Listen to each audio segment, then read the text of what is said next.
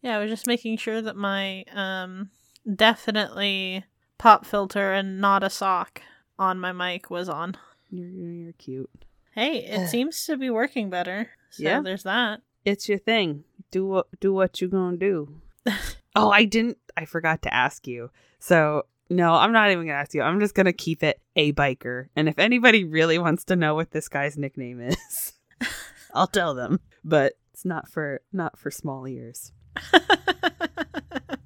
little baby ears. Get your little baby ears off this show. This is an 18 plus podcast. Accurate. I mark every episode as explicit because I can't actually remember by the time I get there. Yep. And I was like, we talk about murdering children. I'm pretty sure this is an explicit podcast. Yeah. Not us murdering children, other people murdering children. No. Just for clarification's sake. We would never actually kill a child, but we've probably thought about it. I mean, just for anybody who's like listening to this episode as their first episode and 30 seconds in, we're like, we talk about killing kids. Like, not us. I feel that there have been times that I'm like, man, somebody do something to that kid. I feel like that's a very important distinction to make. But I'm not actually hoping that they kill the kid. I just want the child to stop screaming. Yeah, you just want the child to leave. Yeah, please leave the vicinity. I think it's funny whenever like a restaurant or something does like adults only and just seeing how many parents get upset about it. Oh, I love watching the parents get upset about it. You know what? I don't know if you saw this. There was a TikTok of this lady who was like, it was like a comedy. I might have sent it to you. And she was like, you know, the people who become parents are like, oh, it changes you. Yeah. It changes you. And she's like, great. Like, why are you mad at me for getting to sleep in late? Well, you'll never know unconditional love. Do you want to stare into your baby's eyes or do you want to sleep in? Like, why are you mad at me for having disposable income when you get unconditional love? Elise was telling me about a TikTok she got sent, and it was, it's easier to have a baby than to order a pizza. Oh, yeah. And AJ says that all the time. And, there was like a heckler, and it was a comedian, and it was like a heckler or something who was just like, no, it's not. And then the heckler starts getting booed or whatever. And then the comedian just sort of leans into his mic. He's just like, how many times have you accidentally ordered a pizza? Yep. How many accidental pizzas are out there? Yeah, how many accidental pizzas have people ordered in the here? Whoopsie pizza. Who's got an oopsie pizza? Who's got a surprise pizza? Oh, no one? No one? Oh. Well, I wish I had an oopsie pizza. I've had a surprise pizza from you. Yeah. Oh, I'm great. You all should be friends with me. I'm a good person. No one said you weren't, except you. Constantly and all the time. Sometimes I need to say something nice to myself. I agree. I think you would do well with more often being nice to yourself. Who's got time for that? It's so much easier to just call myself a stupid bitch and move on. It's a compliment sandwich. I'm good. I'll take the compliment avocado toast. Anyway, we should probably do this episode, huh? Sure.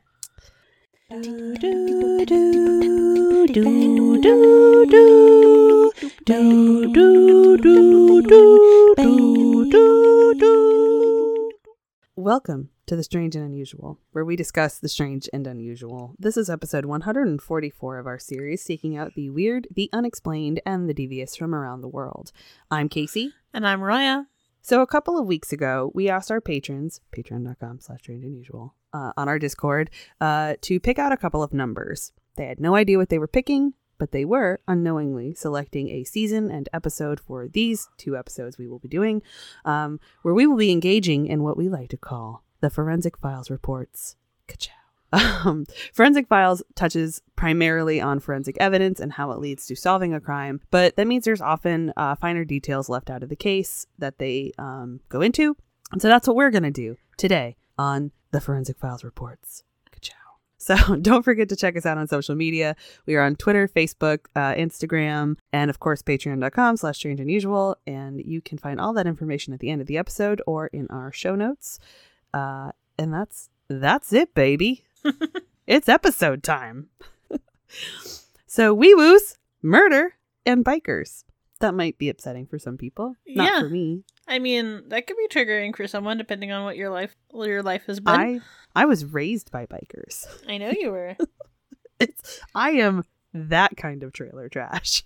So I mentioned that Forensic Files covers a lot of the actual science. This episode had not a lot going on outside of that, and I ended up watching another show called The Devil's in the Details, which had some inconsistencies with Forensic Files, which we will get into. That and a couple other sources I found online. There wasn't a whole lot on this case. It's not a very big case. So I'm doing my best, okay? We're gonna get into it. So it was November 9th, 1995 in Anchorage, Alaska. Temps were below freezing, well below freezing, like 0 Fahrenheit. And it was around 8 a.m. when a pig was out on patrol and found the body of a woman in a public park called Bicentennial Park. It's like a big ol' national park situation with roads running through it and like lots of empty space, because that's basically what Alaska is. Retired homicide investigator Greg Baker was interviewed in the Forensic Files episode and said when they first found the body, it was by a trash can. They had nothing to go on. There were no witnesses, no footprints, and no vehicle tracks, though later in the Devil's in the Details episode, they did say that there were tire tracks, but maybe they just weren't tire tracks that you could, cast and use for forensic evidence. I don't know.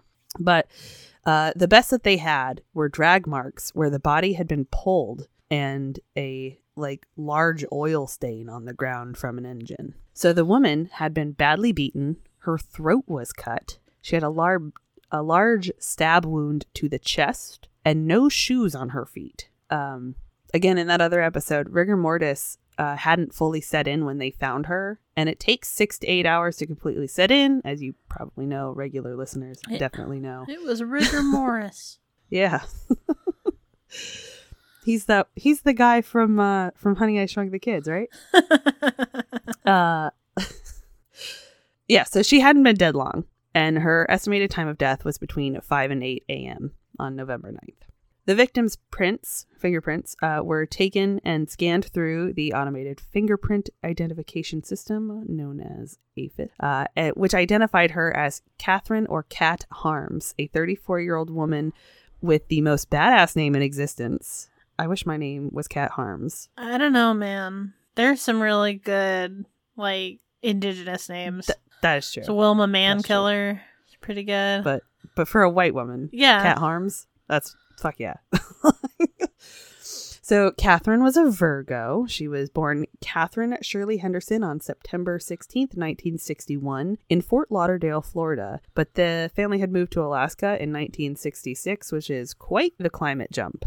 Most of that time, she had lived in Anchorage, but she did briefly move 500 some miles away to Juneau, where she worked for the U.S. Forestry Service, which is how they had her fingerprints because she was in the system from working for the government. She worked at the Tongass National Park in Juneau, where, according to the blurb about her on Find a Grave, she had received commendations for, quote, enthusiasm and positive service attitude and fun brought to the team in 1991, and she also had one for positive attitude, enthusiasm, and assistance during the 1993 fire season. But she decided to move back to Anchorage to be closer to her 7-year-old son, Eugene, who primarily lived with his father, Kat's ex-husband, Michael. It was suggested that she made that move to Juneau initially after Mike had won full custody of Jean, their child. She needed to sort of figure her life out on her own and get away for a while. But she moved back because she wanted to heal those relationships and have a relationship with her son. She liked fishing, skiing, bowling, horse riding, all the Alaska activities. There was a quote from her family saying, quote, Kathy would be a friend to anyone. She never judged a book by its cover. It seems this quality may have been a downfall. Kathy was well liked by her friends and loved very much by all of her family. When Kathy was around, fun and laughter were sure to be had by all.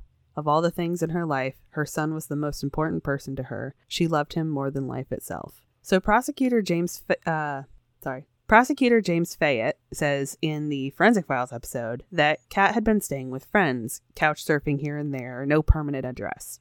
She was struggling to find a job. She had no place to call her own. And look, as someone who has been homeless for a an amount of time, that is going to be super fucking stressful for anyone. But imagining that this woman is trying to get to a point where she can have partial custody of her son again, I cannot imagine what she must be going through. So Catherine hadn't been reported missing or anything, but her parents did tell police that they received a weird message on their answering machine just 2 days before the body had been discovered. Again, here's an inconsistency. The Devil's in the Details episode said it was the day before. I don't know.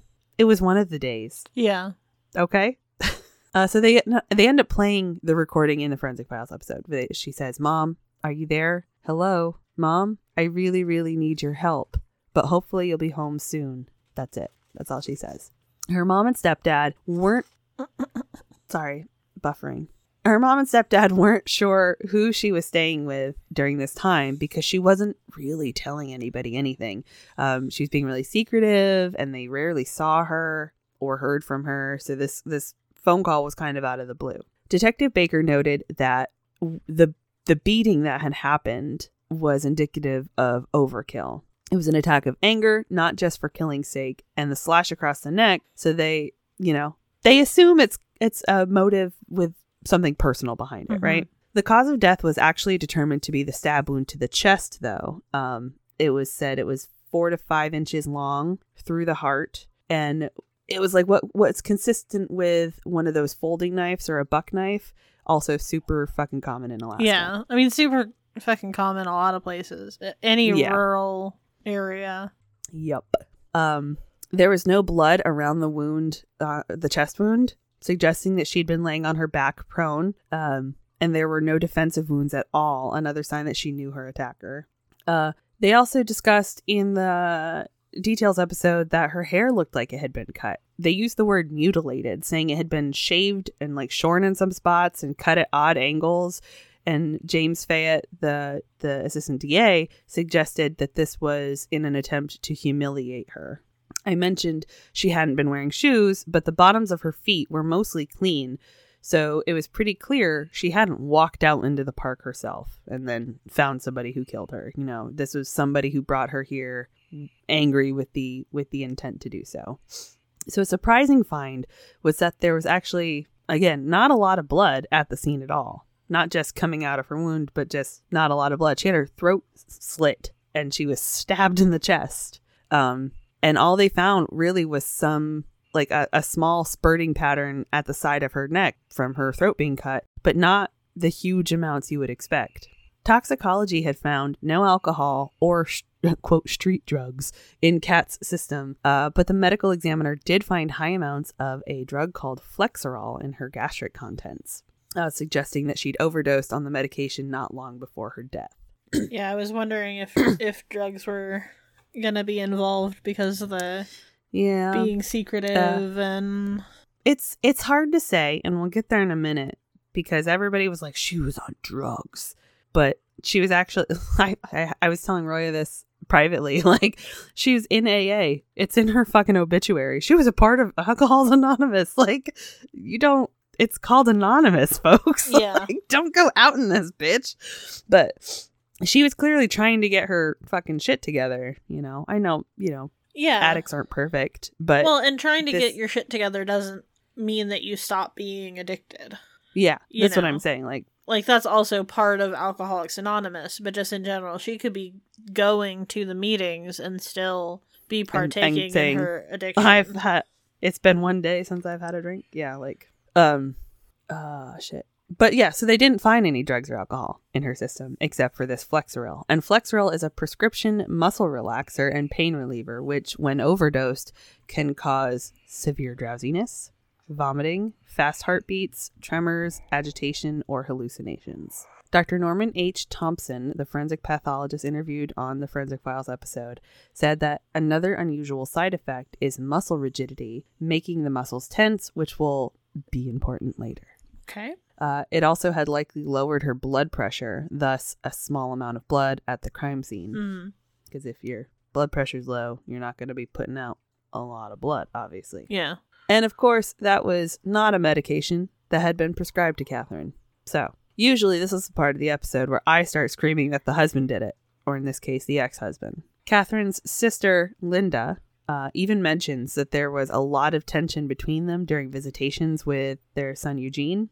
And that piqued the curiosity of police, given that, you know, the sheer brutality of the murder made them go, we know who this is. Yeah. They question her ex, Mike, and he admitted things had been hostile and strange. She had missed Eugene's birthday, which is very out of character for her because her son is so important to her. But he already had custody of their kid. So motive, I don't know. And then they find out that Mike had a decent alibi as he was out of state at the time. So he was just removed from the list of suspects. Now on, again, inconsistency. On Devils in the Details, I just ran all of that together. I'm going to leave it. Devils in the Details. They said that he was home with his son at the time. So look, I don't fucking know, okay? Everybody else said he was out of state. I want to preface for the rest of this. I did not trust that show.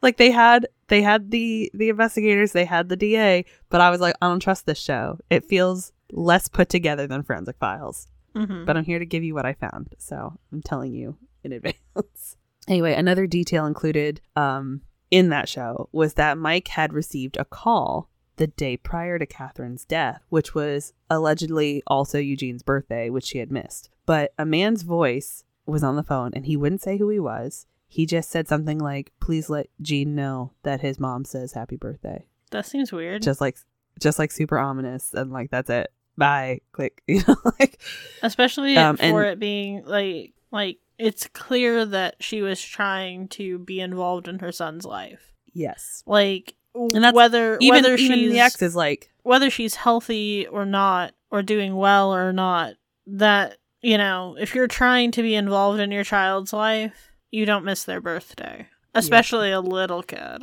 And like I said, her ex was like, that was out of character for her. She would have been here. Like, she and I might not get along, we butt heads, but she loved our kid. Like, he's even saying she would have been here.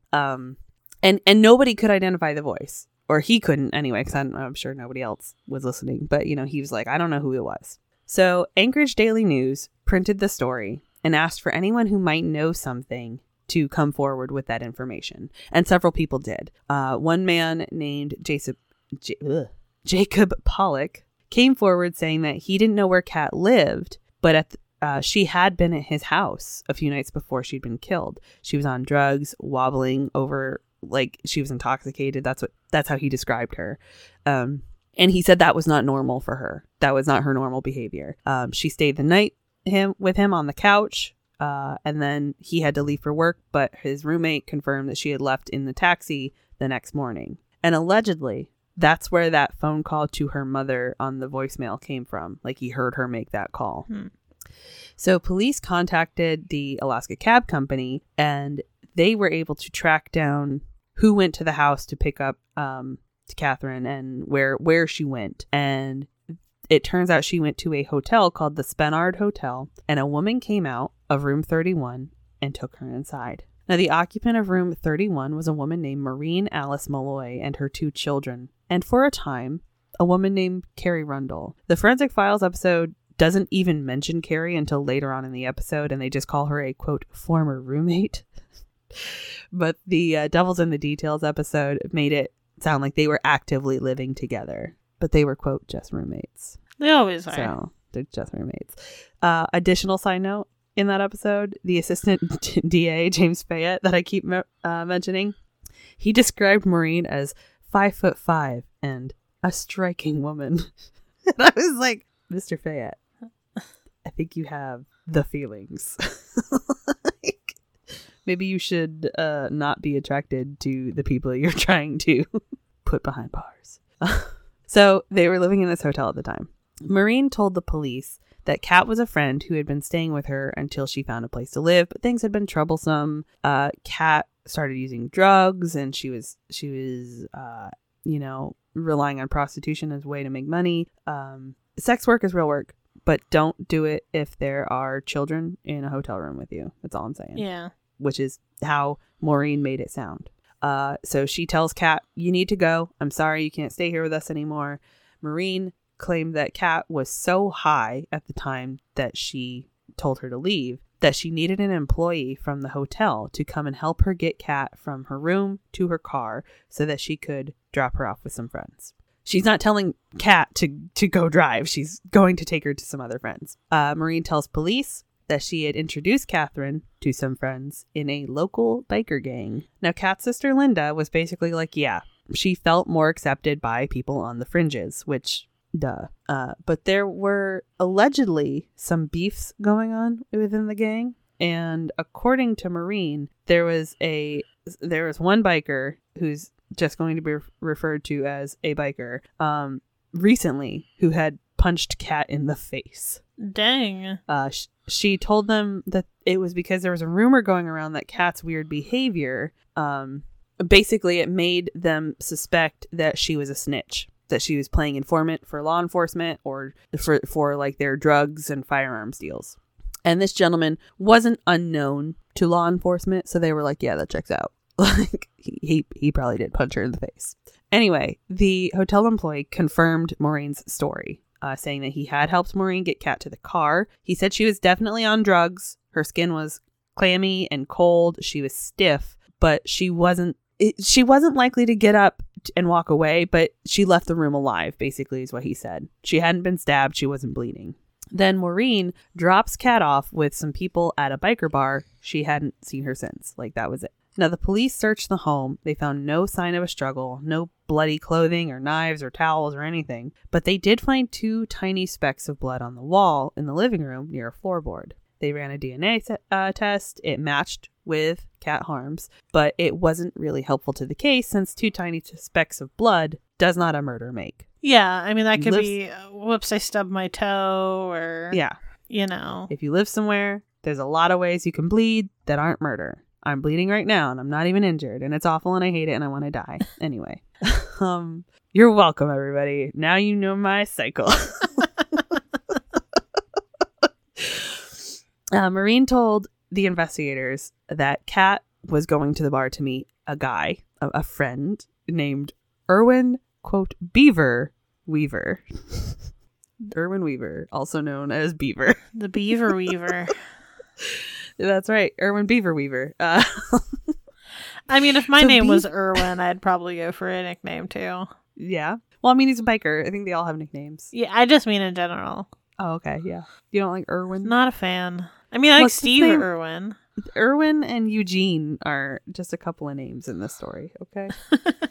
So, Beaver was a mechanic. And I bet he was. Okay.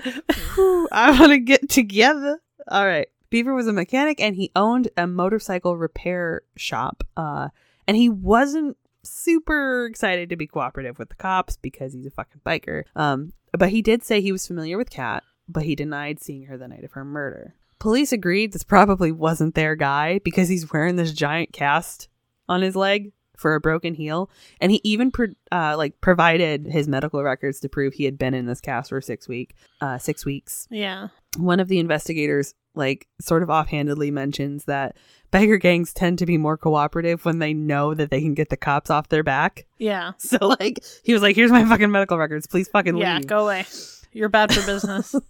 Yeah. Similarly, they go to interview the biker who I had mentioned before, who had allegedly punched Kat in the face, but he told them he hadn't actually hit her. Yeah, I didn't punch that lady in the face. Sorry. But he also admitted he didn't want her around because they knew that there were rumors of her being an informant. So the police had noticed one of the cars at this garage had an engine leak, and come to find out, it belonged to our friend Beaver. And Beaver's like, my dudes, I have a broken heel. You think I've been fucking driving? Beaver's leaking. Beaver's car is leaking. It's not a Beaver leak. I mean, it's a leak related to Beaver. It is. Beaver's leak. So yeah, he's like, I'm not out fucking driving. I got a broken heel, but I will let you know that I haven't lent this car out to many people, including Kat Harms. On the night of the murder, however, he had happened to have lended it out to Maureen Malloy. Dun dun dun. Good. So, without further information, things were not looking great for this investigation. They didn't have a lot to go on until they got a tip from more than 2,000 miles away. a woman in Seattle, Washington. She calls up. She's like, you pigs are not going to believe what I have for you. She had received a package from a friend in the mail with several strange contents. Like, oh, I don't know, Cat Harm's driver's license. There was some jewelry. Would be strange, yes. That would be strange.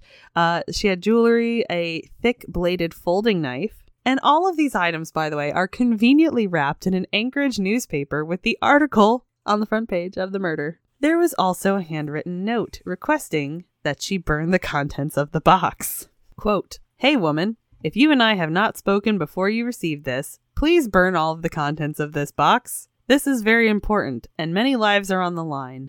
This would be a great favor, and in all the world I trust only you. For this favor, I, parentheses, we, get a very valued favor from our local Hells Angels.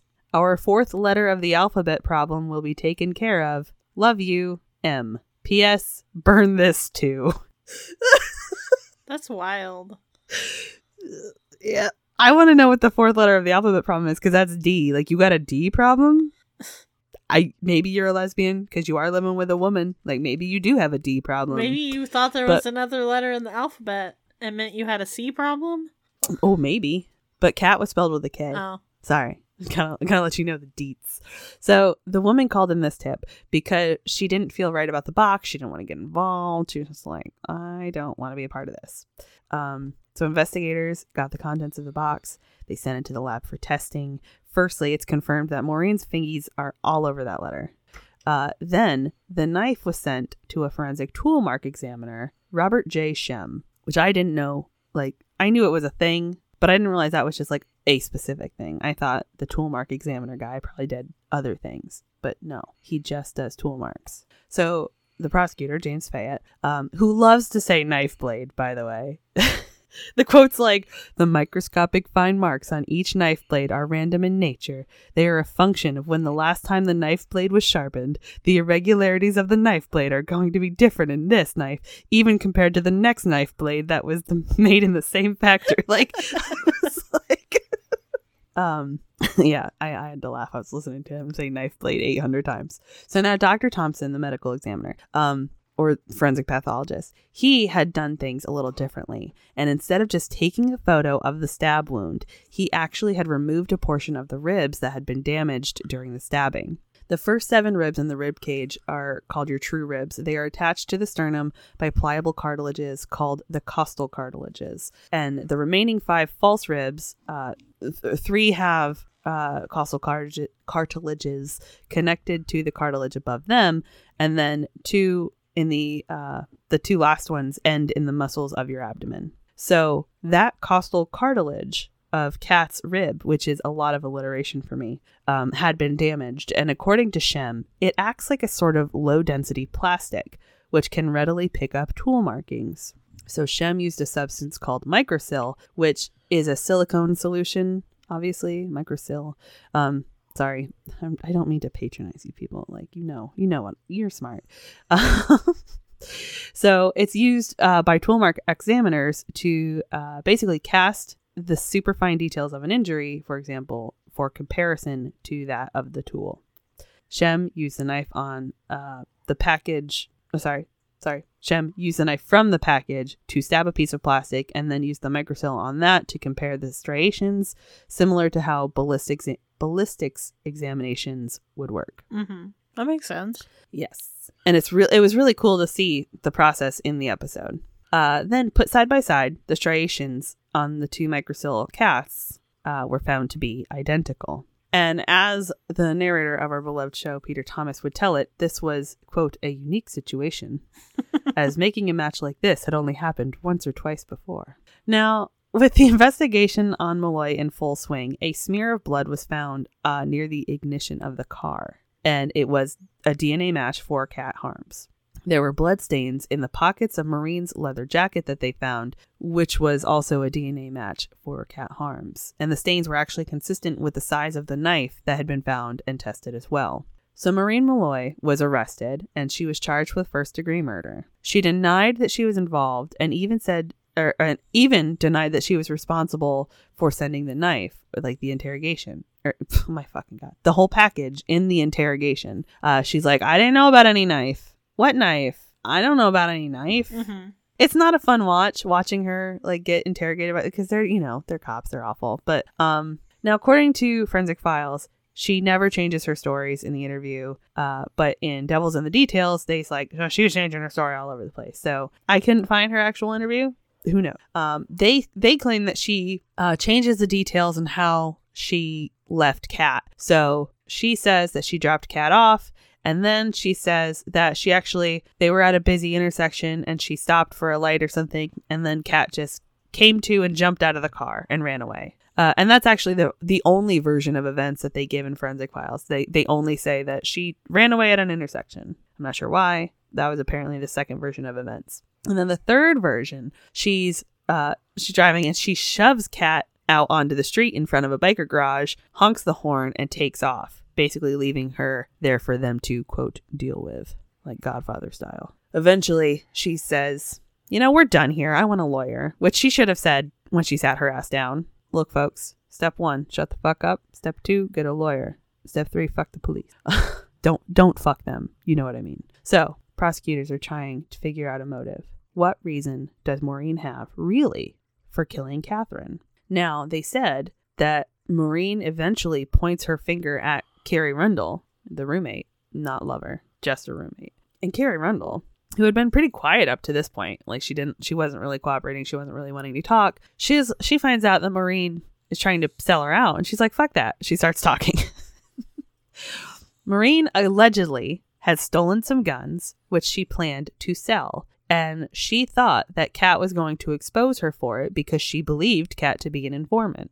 Carrie claimed that she watched Maureen give Kat the Flexeril with the intention of getting her to relax, hoping that she would get her to talk and admit herself as a snitch, like out herself. And what do we know about snitches? They get stitches? They get fucking killed. Allegedly. So Maureen allegedly beat and drugged Kat, cutting her hair, humiliating her, and then getting rid of her. The investigators pitched the theory that Maureen turned violent, so violent that she realized she couldn't let Catherine go.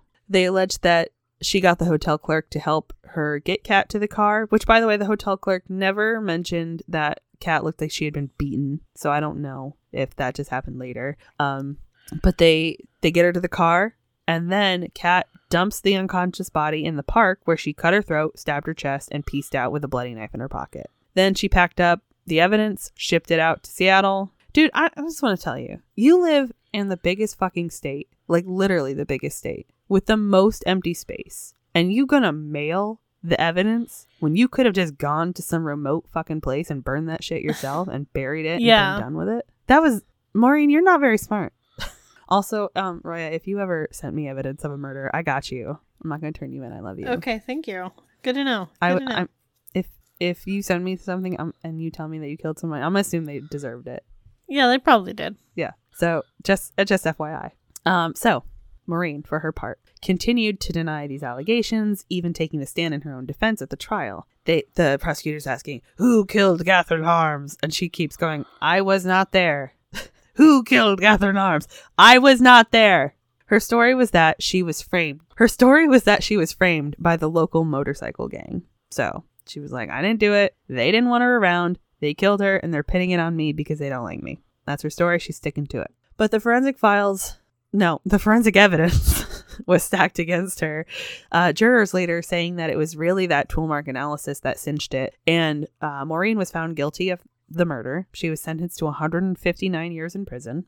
Carrie Rundle, in exchange for taking the stand against Maureen, was charged with just kidnapping and concealing evidence and was only sentenced to 5 years. And the male voice from that ominous phone call was never identified. They showed a portion of the victim impact statements, and Kat's sister calls Malloy a, quote, worthless piece of flesh, claiming that if she ever tries to get out of prison, that she, the sister, would be there to make sure that it didn't happen.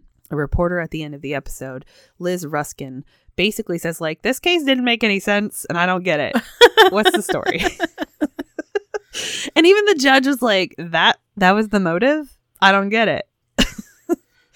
And she's not the only one. So while I was researching this case, I couldn't find a lot of information, but I did find a few different places where they're like, this doesn't make any sense. That doesn't seem like good enough motive to kill a person, right?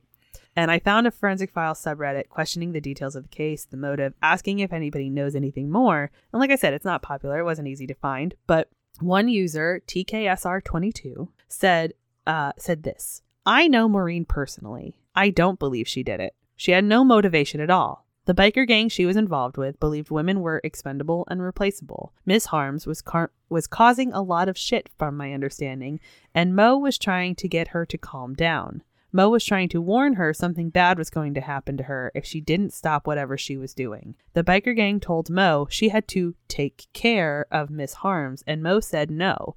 So they did it, and they framed her. They threatened her with her daughter's safety if she ever told. Now, this is all after the fact and all, but that's the story I was given. She's adamant about her innocence. I knew her for 14 years, and I didn't know her to be a liar about anything. Wow. So, I'm just saying, maybe she's innocent. It's so hard to know when you only have 2 TV shows, and one of them, I don't fucking trust them. I don't fucking trust them. Sorry, Discovery. I don't believe you. You also have a ghost hunter show. Like, I don't believe you. There's several ghost hunter shows. That is the story of Catherine Harms. She is currently, she's going to remain buried at Angeles Memorial Park in Anchorage. And what was really nice, I saw her obituary. She actually asked, well, she didn't, her family asked that in lieu of flowers, people make donations to Eugene's scholarship fund. Aww. And so, yeah, he's an adult now. And in the episode, the Devil's in the Details episode, he was interviewed, and at the end, he's just saying how his relationship with his mother was stolen from him. And I'm like, that poor guy. Yeah. Rough. Yeah, regardless of who committed the crime, that's definitely true. Yep. Man, that's crazy to think about. Like, I mean, I know that there are probably thousands of super innocent people in jail and prison and things like that, or in there with sentences that are way too hard for what actually happened. But yeah, the black guy who has weed is gonna get more time than the white guy who raped somebody. Like, that's just how it is. Well, the white guy has his whole life in front of him. Yep. But yeah, that's really a lot to take into consideration and stuff for that Reddit user. If that's true and accurate and whatever. Yeah. But because it does, like, people have killed for nothing. Like, true. And I want to kill. I will kill. Yeah, like, that's enough for some people. Yeah, and so the motive doesn't always super matter, but it doesn't seem like this Mo that she was a necessarily violent person outside of maybe the group she ran around with. And normally nonviolent people don't murder. Generally. Yeah. But if you factor in her kid being at risk and things like that, then she might have been like, oh shit, they're gonna hurt my kid, I better fuck this lady up. Who knows? Yeah. Parents are fucking weird, man. They get mad at you for going to Disney and eating your fucking Mickey Mouse pretzel because that should have been for their kid. Yeah. So that person might have died. You ate that last fucking pretzel, I'm gonna fucking murder you. I wouldn't be surprised. Oh, pretzels. I want a soft pretzel. I know, me too. I'm like, Sonic, I would make Elise go. It's the only place you can get soft pretzels in town anymore. Can Sonic. Yeah. Like, I think you can get one at Costco, but you don't have a Costco. No, we have nothing. You have nothing. You lose. Good day, sir. But yeah, I mean, I hope that if she is innocent, I hope that maybe there's a future where that could be proven or an alternative. Right. And it's like the worst part is, especially if she was framed, like, she's probably fucked. Yeah. I mean, realistically, I can't say that she was with any certainty, but realistically, as long as they were good enough at framing her, which they were, so. Mm-hmm. Let me get that outro up. Good job. Thanks for joining us today for the first installment of Forensic Files Reports. Ka-chow. We hope you'll reach out to us with your own experiences. We want your stories, your questions, and your feedback. Send us an email at strangeunusualpodcast@gmail.com. If you're sending a listener story, we just ask that you put listener story in the subject line so we can find those a little more easily. Do you have any information or knowledge of anybody involved in this case? Yeah, don't get us in trouble with the bikers, though. No, well, we can be anonymous. Also, they're in Alaska. Yeah. I mean, it's not to say First of they all, can't make it down here, but like, you know, do they put snow like chains on their motorcycle tires? they probably That's just been bugging switched me to this whole like episode. snowmobiles. That's what I'm wondering. I want to know if you know how bikers work in Alaska. Send me that information. It's very I would like seasonal. to know how they get around. There's just is it a seasonal biker gang? 8 months out of the year they can't do it. That's what I want to know. Probably longer than 8 months. So that's the information I would like. You could pass that on to me. You can also find us on Instagram at strange_unusual_podcast or on our personal accounts, Roya Rampage and Calamity Casey. You can find us on Twitter at _strange_unusual, at Calamity Casey, and at Roya Rampage. We are on Facebook. Search for the Strange Unusual Podcast. Look for our cute little logo. And also, Roya is streaming on Twitch right now. Not right now, but she's streaming on Twitch presently. You can find her at twitch.tv/Roya Rampage. If you like, you can join us over on patreon.com/strangeunusual, where you can join our discords and get involved in fun events like this. Again, patreon.com/strangeunusual, just $2 a month. We do some fun things there. We've been doing weird watch parties where we talk about what books we're reading. We share dank memes. I keep everybody posted on what's going on with the Lori Vallow case. We're having a good time. And you could be a part of that. But if you can't support us financially right now, we do understand. And if you would like to help us out in another way, you can always rate, review, share, subscribe, send us, money in other ways. Let's see if we've got anything. I didn't check. Look, my brain just stopped. But yeah, any pass it along to your friends, your enemies, your local biker gang, and just help us get out there and make those numbers and stuff. Algorithms. No new reviews. Yeah, they hate us. It's all right. Yeah, that's fine. I hate us too. I hate me especially. I hate me double. I thought you were telling me earlier that we should be more positive when talking about ourselves. Yeah, shut up. Okay, bye.